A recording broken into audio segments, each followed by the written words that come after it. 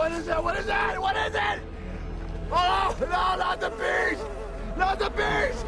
Ah! Open my eyes! My eyes! Ah! Ah!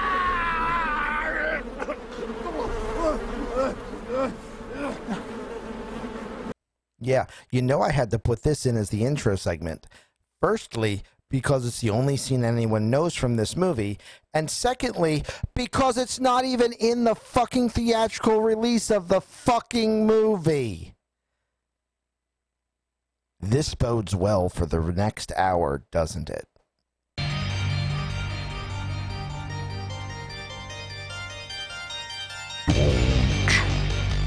Watch this film.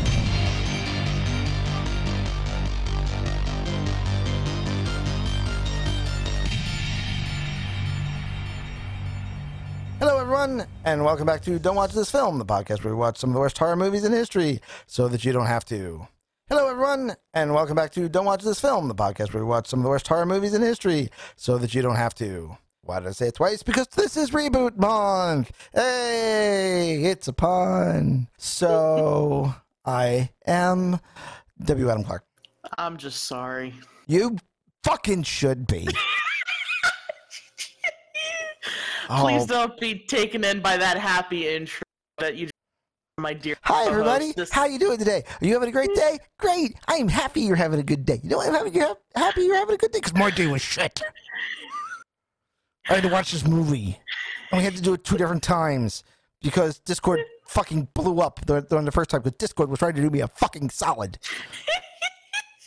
So anyway, for those of you who aren't $10 and up backers and don't have the opportunity to find this information out, what had happened was we started trying to record the watch along for this movie first thing today, bright and early. Great start to the day. What a way to ruin a good fucking day. Anyway, we got a half hour into it, and then Discord shit the bed. Like, literally, a bunch of their servers went down, and Tia was able to communicate on Discord, but I was not. And that makes that a one-directional conversation, which really fucking sucks. So, we then had to wait until I was done with everything else I had to do today, including streaming, and then finish watching the movie after we did the streaming.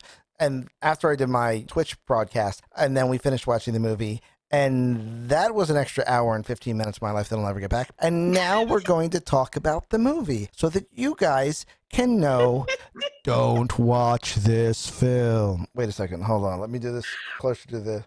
Don't watch this film. There we go. Okay. Stop it.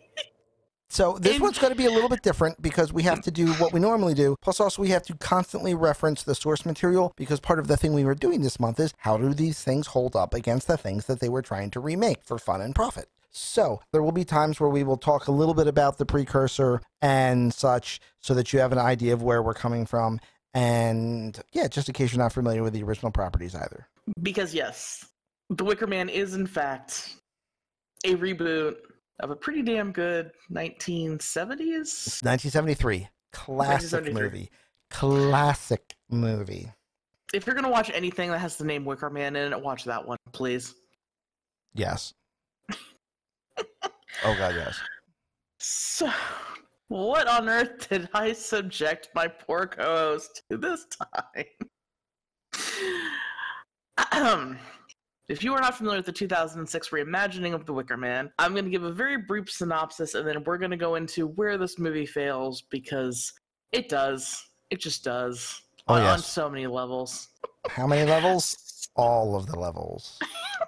So, policeman Edward Malice, on leave after an event involving a woman and her daughter getting hit by a semi after Edward pulled them over, gives him severe trauma. He receives a letter from his ex-fiancée Willow that her daughter Rowan is missing. Edward, still having feelings for his ex, travels to an island off the coast of Washington State where Willow lives. The island is populated by mostly women who are dominant in all of the professions and shops, and fewer men who are there who do all the menial labor and don't really seem to talk much. Edward asks the villagers there about Rowan, but they deny knowing her or allude to the fact that she's dead. Edward finds Willow, the ex-fiancée, who is scared about her missing daughter, as Edward explores the island, getting the runaround from the people who live there while finding strange neo-pagan sightings, things like books, suggesting some dark happenings on the island with regards to their crops, specifically their honey crops. Finding Rowan's grave, Willow confesses that Rowan is Edward's daughter. On the day of a festival celebrating fertility, death, and rebirth, coincidentally taking place the day after Edward arrives on the island, a parade happens which results in Rowan being revealed as alive, bound against a tree.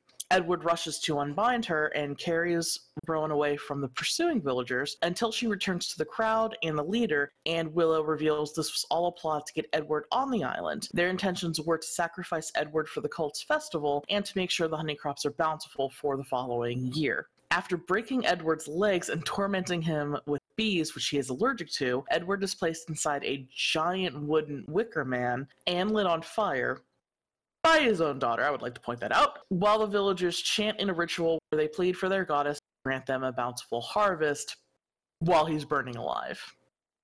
Yay! Happy film That's for the it. whole family.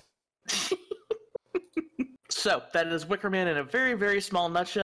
Yes. To be honest, I gave you all that you need to know about this particular version. And honestly, all that you need to know about both versions, because they, with the exception of some roles are gender recast, like the story is pretty identical. The main twist here is that Nick Cage is related to Rowan, but in the original, the detective is not at all related to anyone from the island. Also, the other big thing is the original one is British and takes place on one of the isles near Scotland. Yeah, I was trying to remember, like, there's a name for that body of water that's, like, right between Scotland and Norway, much like the channel between England and France. There's another name for the channel between Scotland and Norway. But anyway, that's where the island's supposed to be, if you want to take a look at it. This one, the island is in the Pacific Northwest. I think you might mean the North Sea. I don't know. I don't care. It's not germane to the situation. Okay, so a couple numbers for this one. The rating for this movie is PG-13. The genre would be mystery thriller, horror, more or less police procedural kind of thing. It's directed by Neil LaBute, who would be best known for Some Freaks in 2016 and Death at a Funeral in 2010. Produced by Nick Cage, who is best known for being Nick Cage. Avi Lerner, who is best known for producing Rambo Last Blood in 2017 and The Expendables 2 in 2012. Randall Emmett, who is best known for producing The Irishman in 2019 and Borderland in 2007. And Norman Golightly, who is best known for producing Ghost Rider in 2007 and The Sorcerer's Apprentice in 2010. And that guy, I want to say, is the reason why this didn't work, because like nothing he touches turns out good, and most of it has Nick Cage and bad Nick Cage. So there we go. The release date for this movie was September 1st, 2006. This film had a budget of $14 million. Continuing last month's stellar record, this movie had a box office gross of $23.6 million, meaning it done fucked up. The runtime was an hour and 42 minutes. Rotten Tomatoes gives this film a critical score of 15, an audience score of 17%, and IMDb gives it a aggregate score of 3.7. By comparison, the original has a critical score of 89%, an audience score of 82%, and a 7.5 on IMDb. So, it's not in the same league, not even in the same fucking sport. This movie stars Nick Cage as Edward Malice, who is replacing Edward Woodward, who played the police officer in the original one. Ellen Bernstein, of which you would best known for being Ellen Bernstein. If you don't know who she is, please watch a movie. Requiem for a Dream in 2000, Alice Doesn't Live Here in 1974, The Exorcist in 1973, Last Picture Show in 1971, House of Tomorrow in 2017. She's still going strong today, folks. Please, just watch all of her films. They are all better than this. As Sister Summerisle, which is replacing Christopher Lee as Lord Summerisle from the first one. I'm going to say that neither one of those two are as good as the original. I mean, Nick Cage is Nick Cage, and he's trying to replace the fucking Equalizer. Because for those who don't know, Edward Woodward went on to play the Equalizer in the 80s on TV. You may remember that TV show. And Ellen Bernstein, while she is phenomenal and incredibly gifted, she's trying to play a Christopher Lee role, and it just can't happen. Just don't even try. Go a completely different direction, because you're not going to be able to duplicate Christopher Lee. In fairness, she is the best damn part of this film by a long shot. In fairness, the ending credits is the best damn part of this film. She does a good job. However, nothing in this movie is as good as the movie fucking ending. Kate Bean, who was best known for this, and that's sad, Stephanie in Flight Plan 2005, and the fucking coat check girl in Matrix Revolution plays Willow, who is replacing Britt Eklund, and not even close. Not even close. I'm not going to go in further into anyone else that was in this movie because I don't fucking care, because none of them managed to hold a fucking candle to their counterparts in the original script. I mean, I know spoiling the reveal here, but if you haven't figured it out yet, this movie is nowhere near the classic, which was the original Wicker Man. So, with that glowing introduction, Tia, aside from you suggesting that we should watch this movie, what went wrong? I fully accept responsibility. I get it. You damn well It's not my better. fault. So We have a list. We have a list of reboots we could have watched. We got like 20 movies we could have watched this month, and we start with this thing. This thing. Oh, God. Ladies and gentlemen, I pay her to be on this show, and she chose this thing. I don't pay her much, granted, but she gets compensated for her time, and this is the thanks I get. But is it not entertaining? Are we not entertained? No, not even. Okay, so there's two ways that we have to do this, because we have to do this a little bit differently because it is reboot month. We have to analyze the film as its own entity and then analyze it against the source material. Right. Finally, I get to say we actually do get to think about the movie that we didn't get because we actually got it. Right. Yep. So, what the hell went wrong? Okay. They hit play. They hit record and we hit play. That was what went wrong. Good night, everybody. Check us out on Patreon. No. Right? Okay. And I'm going to say this, and Adam's going to give me a look, and it's okay. There are a few things in the remake I like that they changed over the original. There is one thing in the remake that I like that they changed, and you're not even going to bring it up. No, probably not. So, I like the fact they did a really good job of a modern adaptation of a 1973 folk horror story. The cinematography is very pretty.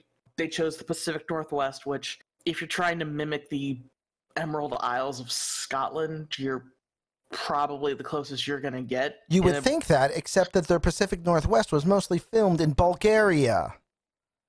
It wasn't even filmed in the Pacific Northwest. So there goes that theory out of the water.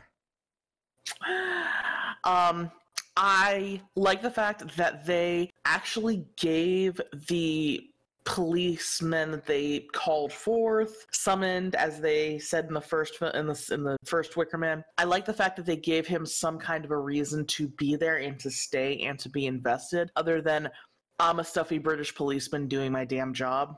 I'm sorry, is doing your job and trying to do the thing that you've sworn to do not enough of a reason for a cop to do his fucking job? Doing your job, just out of duty. Yes, admirable. We get it. Having an emotional stake and a reason to stay there, granted the whole, once you're here you cannot leave thing is present in both films. I think it plays better. I think it plays better if he's got a reason to be there and a reason to stick around. Okay. That's just me.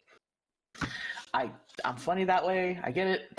One of the things that I don't necessarily like, at least not as much, and I don't necessarily. I can see why they did it, but I don't like the fact that they felt the need to gender swap necessarily. And that very well could just be because Christopher Lee's performance in the original was so damn good that everything just fell into place. I understand the whole, like, female-led paganism, which is, very, very common in pagan circles. I understand the, 2006 female empowerment type of thing. I understand why they gender flipped. I just don't think they necessarily needed to for the story to work. I'll agree with that. I mean, that's a writer's prerogative kind of thing. It's fine either way. I don't think it needed to be there. I don't think it either added or subtracted from what we got in any way. I think it's just it's just Right. a thing that's a thing. One of the things that I didn't necessarily care for is the fact that in the original Wicker Man, it was a case of this is how we are, this is how we live, it is what it is. And that attitude was kind of carried throughout everyone who lived in the village. Right. In the 2006 remake, there's a very heavy overtone of arrogance and condescension that kind of threw me off. I understand this is a drow society. Women have the power. I get that, they run the shops, they run the businesses, the men are there as silent drones. I understand what they're going for. But the way they just made it everyone's so damn bitchy, it's off-putting. Instead of coming off as, this is our culture, we embrace it, this is how we live, it's a matter of fact that it is what it is. Yeah, I get that they were trying to do a parallel between beehives are run by a bee of the feminine gender, and thus the island should be matriarchal and, blah, blah, blah. I get where they were going with that. However, it's also the only woman in the hive, and you didn't have everyone else on the island be a fucking man, so you've already blown that premise out of the fucking water, and you already don't make sense, and now all you're doing is kind of coming off as, like, backhanded misogyny. They're all evil because they're women. Like, misandry. No, the characters are being misandrist, but I'm saying that the writing is misogynist because the writing is saying all of the misandrist people are evil. All of the evil people in this movie are women. Women are evil. Misogynist. Okay, I think that went down at least 5 layers that they did not intend, but I see exactly where you're. Yeah, well, whether or not they intended it, that's literally how it plays out when I'm watching the whole thing. I'm just like, so what you're trying to tell me is that all women are bad, and you should never trust women, and women are trying to take over the world. So, like, it just, whether it was intended or not, the read that I got from this was, ooh, women are spooky and creepy and evil. And I'm just like, you know what? It's, even by 2006, that was fucking tired. And 15 years later, I'm fucking more tired of it. So, what was the not a portion that fan. you liked what was the one thing that you found that you appreciated over the original in this? What was Willow's last name? Woodward. Yeah. Because they changed the name to honor Edward Woodward. Yeah, they also called the police officer Edward. That was also a call. I figured you caught that. Yeah, but that's what I liked. I like the fact that they changed. Oh, okay. I like the fact that they changed the name of the girl on the island from Looking Up Things live while recording. Willow McGregor, right? They changed the name from Willow McGregor to Willow Woodward. I liked that. That was a nice touch. The sole thing that this movie has as a redeeming quality, throwback to the original. Yes. Film. Okay. All right. The sole thing that I like that this movie did, independently of the source material, is the throwback. Absolutely nothing else that this movie did I appreciate. It's fucking dumb. It's wrong, and it's bad. They live on an island off the coast of either Oregon or Washington. Take your pick, because neither one is California. And Edward Malice is a police officer, not detective, fucking Flatfoot. He's a motorcycle cop. They, in fact, even go into the fact that he has not yet taken his detective's test. He has not taken the detective's exam. He is not a detective. So, with the police precinct knowing what he's doing, he goes 1 to 2 states out of his fucking jurisdiction to investigate a potential child disappearance / kidnapping / murder / whatever else it could be regarding a missing persons complaint from out of his jurisdiction. At no point should this movie should have been 8 fucking minutes long. The intro happens, we get the opening credits, he gets this letter, he calls the Fed. That's it.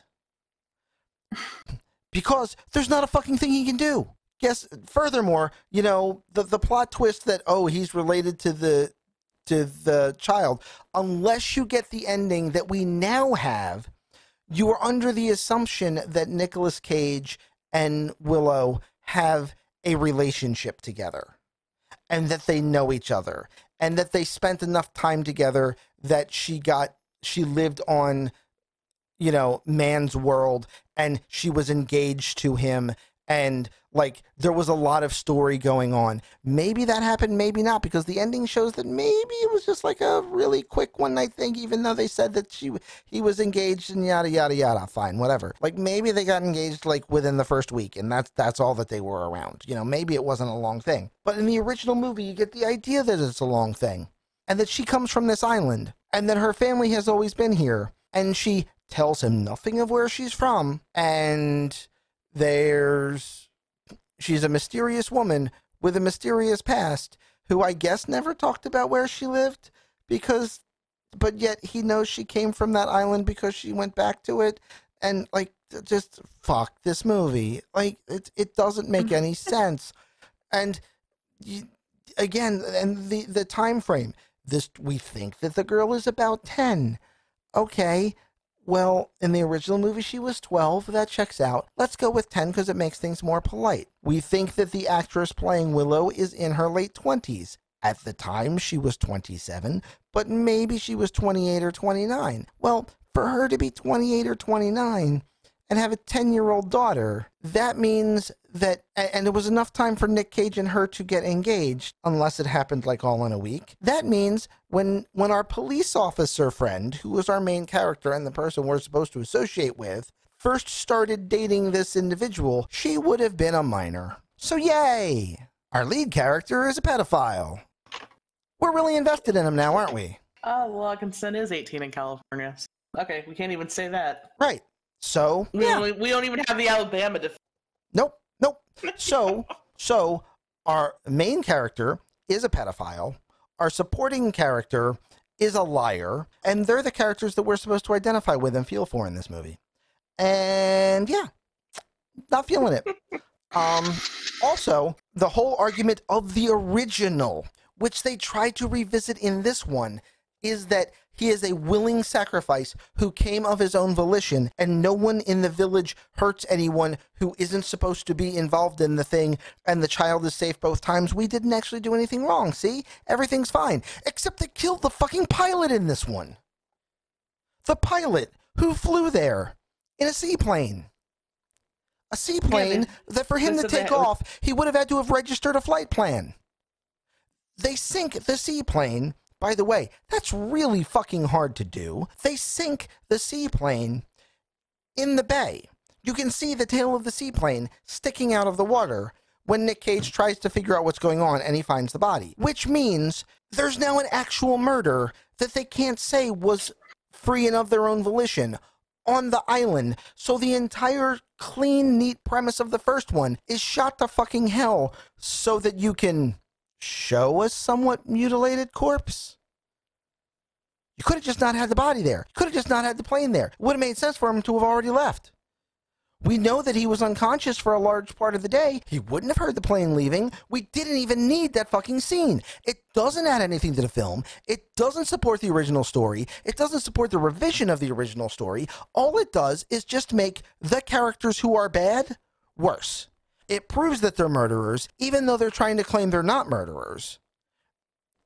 And removes any sense of ambiguity, which is what made the original one kind of creepy. Congratulations, you removed the creepy from your fucking horror movie. It's bad. It should feel bad. And it's interesting to note that this is actually a passion project isn't the right word, but I'm gonna use it. This is something Nick Cage actually pushed for. He wanted to do this. I mean, when you star in a movie that you also produce, that's always the case. Okay, because you're putting up your own money to make sure this thing gets made. He really wanted to be in this. That means you would think he would really have an appreciation for the original material. That means you would think he would realize why the original fucking worked. And not shit over everything that worked by making it all not work. The original film was a study of class within a society.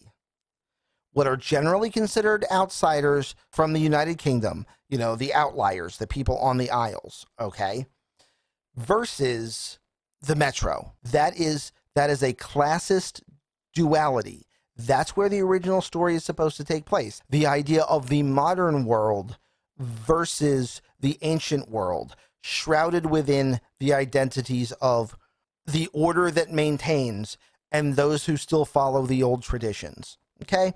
That's the original. That's the cult classic. This, instead of all of that, goes, this is a pedophile out of jurisdiction police officer throwing his weight around that he does not have because he's out of jurisdiction and fucking knows it, versus an entire colony of misandrist women who say they're not doing anything wrong while knowingly murder at least one person. And they're trying to coax it in the shrouds of classic paganism.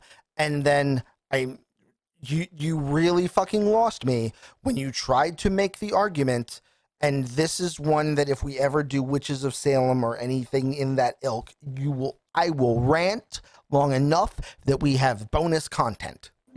I'm warning you all now, because you get this fucking story, this fucking myth that Hollywood liked pushing in the 60s, 70s, and 80s, and you would have thought by 2006 we would have been beyond it, because every single proof has been out there for at least a fucking decade by that point.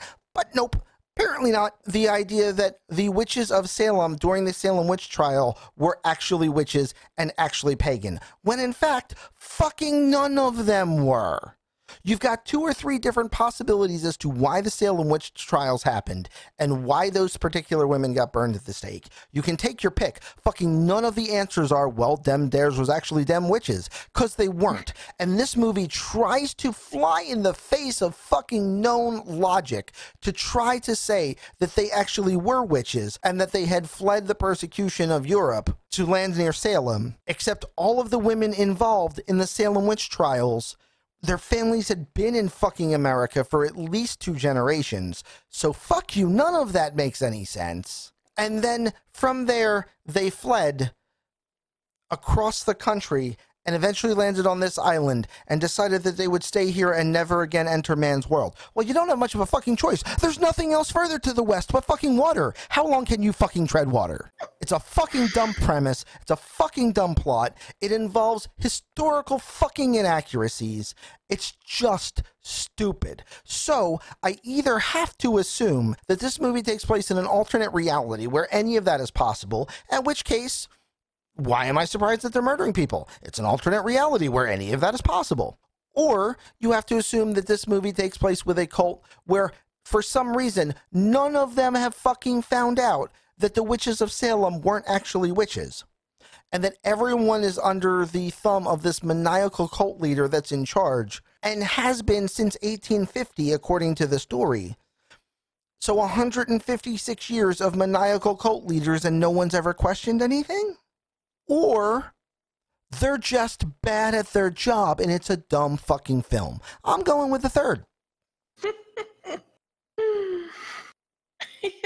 Would you like to move on? I can rant more. I don't really have anything more to add. I think honestly, the bulk of the discussion is going to come in this particular episode when we discuss how we're. Okay, so who is this film for? Only people that feel like they need to suffer more. Okay, so we can move on. Okay, if you are a person who likes to see how Hollywood can go astray reimagining, you may want to watch this movie. You might, but don't. Just don't. If you've seen the memes and wanted to know where they birthed from, no, don't watch this movie because the version we got didn't even have the fucking meme scene in it. It wasn't even in the movie. The famous "Not the Bees" scene that we may or may not open the episode with. That is an unrated alternate ending that was added on the DVD. So in the versions that we watched, I swear that was in the original theatrical version. It fucking had to be. It fucking had to be. I will bet money that was in the original fucking theatrical version, and they realized that it was dumb and it looked dumb and it's become a meme, so they edited it out for this fucking release. Had to be. Absolutely had to be. Had to be. And and the thing that pisses me off most is Tia watched this movie on Tubi. I watched this movie on Amazon Prime. So we watched two different sources for this movie, and neither one of us got the Covered in Bees scene.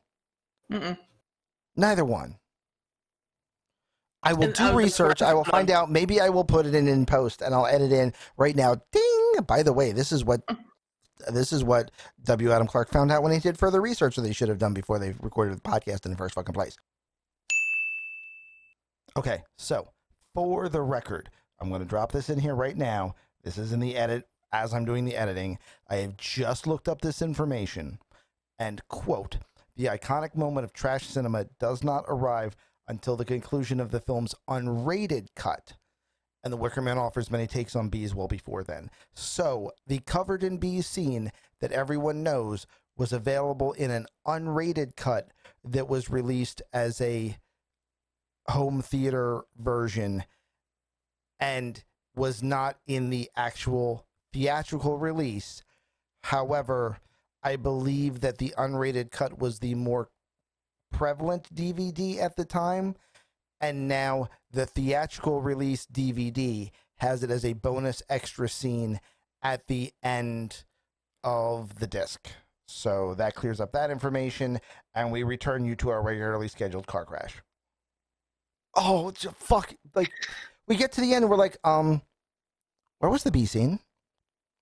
How come we didn't get the bee scene?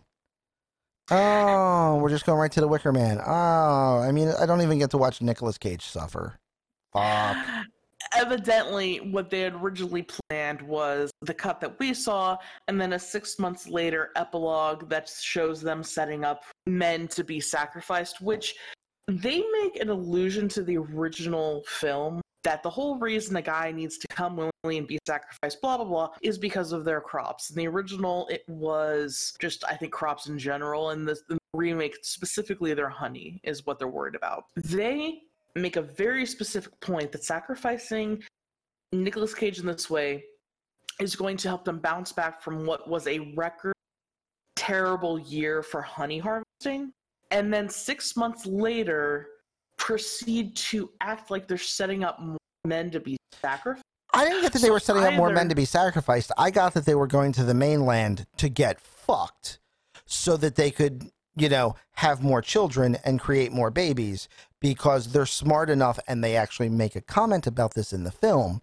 to not waste, to not poison the genetic stock with inbreeding. They make a point of saying that they're not inbred. Well, the 6 month later scene shows you how they're not inbred. The women go to the mainland, find hot young studs in a bar, get themselves fucked, and then go back and have their babies on their island. With the exception of Willow, who fell in love and stayed behind, and fuck this movie.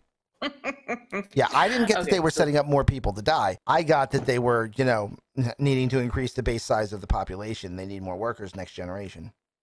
Okay, that's fair enough. Okay, so that's why then was the way it was. But apparently in the original intended cut that we got on the DVD, they cut that part out. They just leave it at the man burning, and that's when they threw in the not the bees scene. So that's the I guess intended director's cut, which kind of sucks, but okay.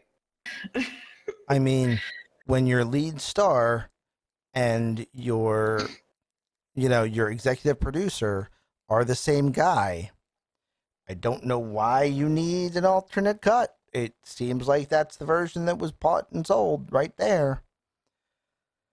I'm just not understanding director Neil LaBute's masterpiece, I guess. Fuck this movie. Fuck this movie. Can I say it louder? Fuck this movie. So, how are we gonna rate these? Okay, at DWTF, we use a rather unique scoring system, lovingly known as the DWTF-meter. On the DWTF-meter, every film scores a 1, because you should not watch any of these movies, especially this week. However, the important thing is, 1 out of what? A 1 out of 1 movie is a lost classic that you absolutely need to see right away. This one is not. A 1 out of 2 is a great movie, which is tragically flawed, all the way down to a 1 out of 10, which is a movie that is bad, it should feel bad, and we want our money back, even if we watched it for free. So, on top of that, this week, we will additionally be rating the original as well as how the movie holds up to the original, so that you guys have a little bit more information to go on, because part of this month is reboots, and did they do their job? And their job is to A, make money, this one didn't, and B, live up to the original masterpiece. Tia, would you like to go first or second? I will go ahead and go first and live up to the original masterpiece, and also it did know. Not at all. So, first thing I'm going to be scoring is the original 1973 The Wicker Man, which I did recently rewatch for this particular review. This month we're watching 2 movies or more for you guys each week. Isn't that nice of us? Isn't that lovely? I mean, it does raise the chances that we'll see a decent film at least. At least at some point. I mean, this, to be fair, the 1973 is extremely well done. Beautiful music, beautiful cinematography. You can't ask more from your actors. You can't ask more from your Sir Christopher Lee. I mean, the original one, it has a couple moments that languid a little bit. It's a movie from the 70s. It's an all British cast. It's not a poppy American film. It is slow burn. It is absolutely. It smolders, but it takes forever to smolder. So I mean, there are some places to criticize the original, but keep going. So, well, there are some points that do play along, and it definitely isn't as good as I remembered it the first time that I saw it, was numerous years ago. It is still a very good film. It still holds up. I would highly recommend it. It is a very, very solid 1 out of 4, I would say. You watch it once, maybe you go back and watch it again just to see what you missed, or to appreciate, like I said, the acting, the music, the very subtle nuances, the build-up that they get to leading up to the ending. Very, very good 1 out of 4 for The Wicker Man, 1973. 2006's Wicker Man. I like some things that they changed from the original in the modern updating of the story. There are a few things that did not make any sense whatsoever, and we've talked about numerous of them. I'm going to rate the 2006 Wicker Man a 1 out of 8. It is not Bunny Man, so it's not getting a 1 out of 10. And there are a few things that elevate it past a 9. It's not going any higher. So, 2006 Wicker Man, 1 out of 8. 1973 Wicker Man, 1 out of 4. When comparing the 2006 to the 19 version, it stays the same. It's a 1 out of 8. It's not even coming close to original. It's not even approaching halfway. There's some things that I like, which bumps it up to 8, but otherwise, nah. If you only have a chance to watch anything with Man in the title, just watch the 1973 version, be happy you did it, and move on with your life. That's all you really need to do. Okay. All right. So the 1973 version. Because this is going to take a while. The 1973 version is an absolute classic. If you are a devotee of horror, you really should have it in your collection if you still maintain a collection of physical media. If you have never seen it, you must see it. It is light and cheery and terrifying and horrible and everything that a horror movie in 1973 needed to be. It is unfortunately a product of its time, so when you look at it nowadays, it is a little old, a little faded, perhaps a little yellowed, but it is a masterpiece of cinema. It has, hands down, a phenomenal, phenomenal cast. It is just a masterwork story, start to finish, of the study of a psychological unraveling of a solidly, dependently Christian detective up against old school British Isles paganism. It's a 1 out of 3 film, in my opinion. Mm-hmm. I have seen it probably 8 or 9 times at this point. I have no doubt that I will see it a number of times more, especially anytime somebody says they've never seen it. It is a great film. I wholeheartedly agree with the 89% critical review, the 7.5 IMDb, 1 out of 3 movie. Please, please, please, if you have not seen it, find the original. The 2006 edition, standing on its own, I am also going to rate it a 1 out of 8. It is a terrible movie. It is bad. It should feel bad. But taken as a product by itself and in no way relating to any properties that existed before it, it is, in and of itself, simply a bad movie.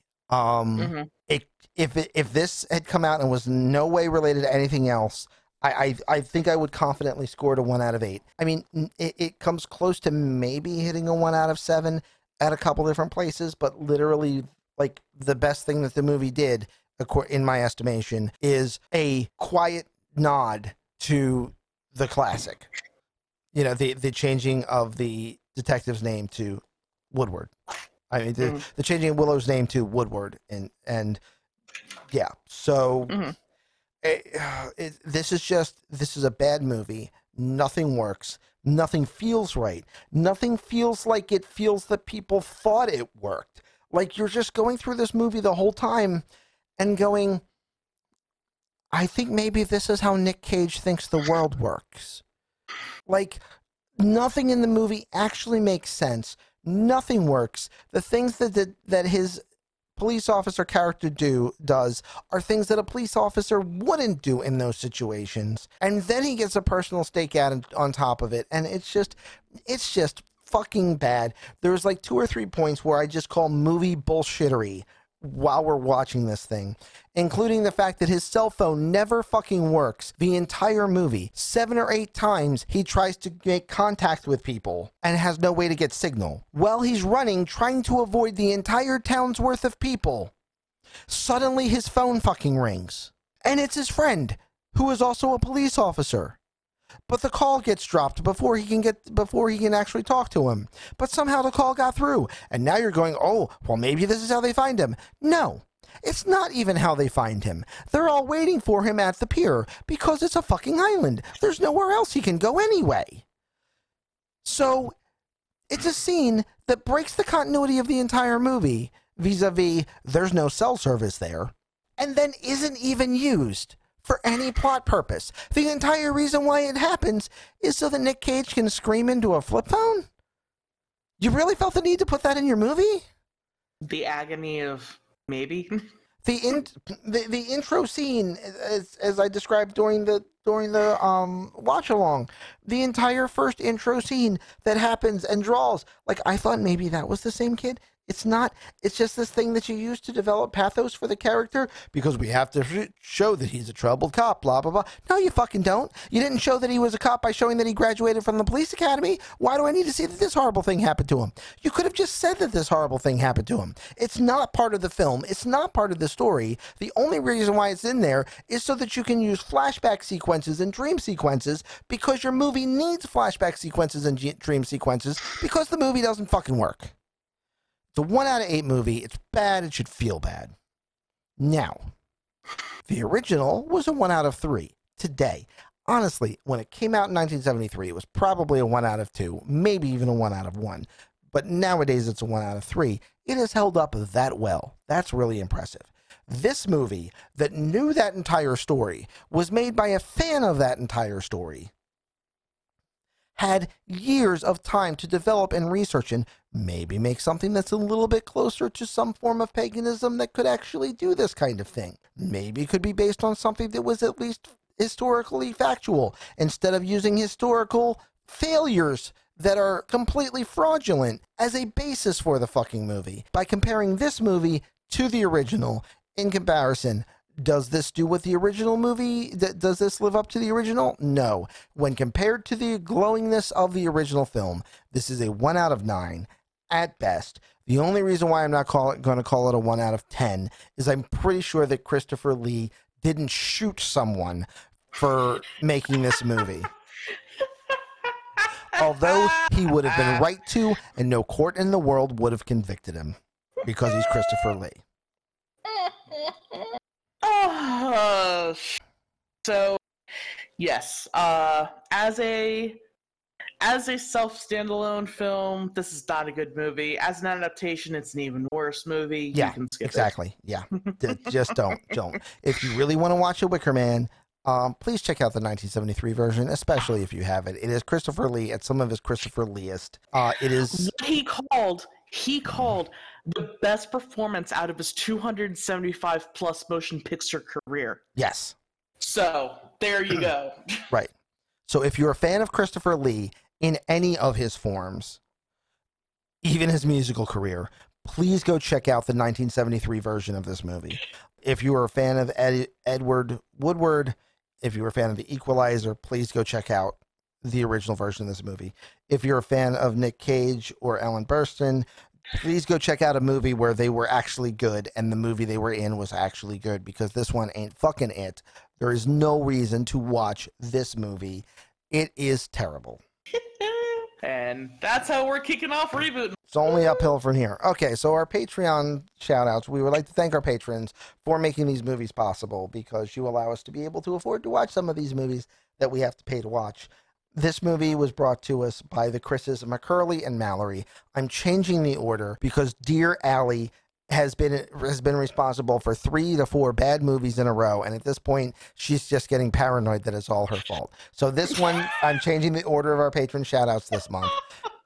And this one is the Chris's McCurley and Mallory. Thank you, gentlemen, very much for your support. It is greatly appreciated. Without you, we would not be able to continue to do this. Although, we better not ever do fucking this again, because this was terrible. What about our end-of-year reviews? We can just mention that it was terrible and move on. If you would like to help support the show, please go to patreon.com/don'twatchthisfilm. We have levels $1, $5, $10, $20. Even $1 a month would be greatly appreciated. It helps to support the show, and it allows you to vote on our patron movie poll that goes up once a month. So you get to have a say in what we watch, unlike Tia, who will never be allowed to choose a movie again. I really won't. Oh, God. I can make suggestions. I might not even be able to do that. No. You might not even be able to be the co-host anymore. Fuck this. This is terrible. The film that got me fired. Okay. Thank you so much to our patrons, but if you don't have the money to support us, we absolutely understand. We get it. It is not growing on trees, as nice as that would be. We do have a fairly active social media presence on Twitter at Don'tWatchThisF. We post our patron movie polls to remind people to vote on them. We talk about what's new in the world of horror. We post random goings-on, mostly related to PG Psycho Goreman, because Adam is a huge fan. But I got through an entire episode without mentioning Psycho Goreman. I deserve a cookie. And then you go and ruin it right at the end. So if you don't have $1, just like, a comment, a retweet, a follow, any of that will boost engagement, get more ears on the podcast, which supports us greatly. We appreciate it. Thank you so much for being here, listening to us ramble. By the way, we do it for you. PG Psycho Gorman is our highest rated movie that we've reviewed so far this year. I'm just saying. Just saying. It's not just me. It's the highest rated movie that we've reviewed. It's the best movie we've seen. We certainly don't do it for ourselves. If I was watching movies for myself, I'd be watching the original Wicker Man and Psycho Gorman. Psycho Wicker Man. That'd be fun. Christopher Lee in purple latex. God. You can pull that off. You can make that look work. Additionally, if you want to contact us about this movie or any other movie that we've talked about or anything, hit us up at dwtfmailbag@gmail.com, the official email address of the show. That will do it for this one. Next week's welcome episode, to Reboot Month. Welcome to Reboot Month. You know, we set the bar low so that you don't have to or something. Anyway, welcome to Reboot Month. The next one, I mean, I did not give a high endorsement on this one. The next one, oh, dear listeners, is a remake of one of my favorite horror movies of all time, starring my favorite horror actor of all time.